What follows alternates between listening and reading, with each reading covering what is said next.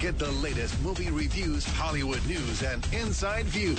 It's time for Behind the Screens with Lights, Camera, Jackson on 107.7 GNA. Jackson, good morning, buddy. Happy Friday. How are you? Happy Friday. I'm great, guys. I like that intro. It's intense. Yeah, right? Man, I was on edge through the whole thing.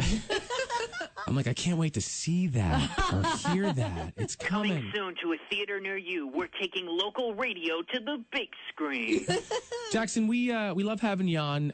You take us behind the scenes. We usually hit on the three biggest stories. Where do you want to start this morning? I want to start with Smurfs. It's coming out this weekend, Smurfs, The Lost Village. You know, we've got a box office battle between Boss Baby and Beauty and the Beast yet again, but Smurfs could be the wild card because families who saw Boss Baby last week may want to see Smurfs this weekend. All-new CGI animated film. Demi Lovato voices Smurfette, who's looking for her purpose in life. Of course, Gargamel is out to catch the Smurfs, and there is more beyond out there in the Lost Village than the Smurfs could have ever imagined. I saw this film a couple weeks ago. It's fun, especially for kids 5 to 10. They're going to love this. All the action, it's very entertaining for them. And the look is really nice, capturing the look of the original Peyo comics. Now, let's do a new feature within a feature. This is the behind the screens fun fact of the week. Julia Roberts is in this movie. Basically, Julia Roberts' publicist just happened to contact the Sony Animation casting director and said, you know, Julia's interested in doing some animation work.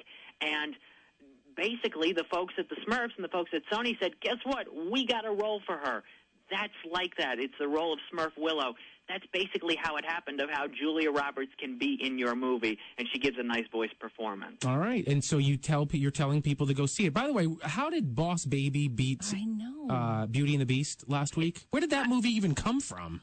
That came from DreamWorks, who does a ton of promotion. Alec Baldwin is really hot right now, and kids took a chance on it. I didn't like Boss Baby that much, though. I recommend Smurfs more for families this weekend. All right, let's talk about Don Rickles. Yes, the greatest insult comic of all time.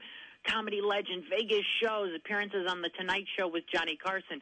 Jimmy Kimmel last night devoted more than 12 minutes of his show to honoring Don Rickles, and it was so nice to watch. He got so emotional, and they played old clips. His nickname, of course, was Mr. Warmth. Don Rickles passing away yesterday at 90. I attended a Don Rickles show last June at Westbury. It was a kind of This Is Your Life show with him and Regis, and he was still so insightful, so sharp, so quick-witted, all about these crazy stories he's had over the years. I mean, he commented on Clint Eastwood. He said he thinks $2 is a sufficient tip. I mean, he was right there with you. He told a guy in the audience, there's a new thing you might want to try out. It's called a diet.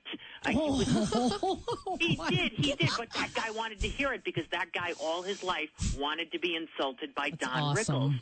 So, I mean, he was great, and also Mr. Potato Head. I mean, if you listen to, his voice in the Toy Story movies, not completely sure if his voice performance will still be in Toy Story 4, which is going to come out in 2 years, but his legacy will live on through that character and through all of his comedy appearances. Well done there, Jackson. Yeah, well done. A lot of stuff there. And finally, what else have you got for us as we go behind the screens? Oh, man. So Brian, in our past radio life, we debated about the impact of La La Land and its musical numbers.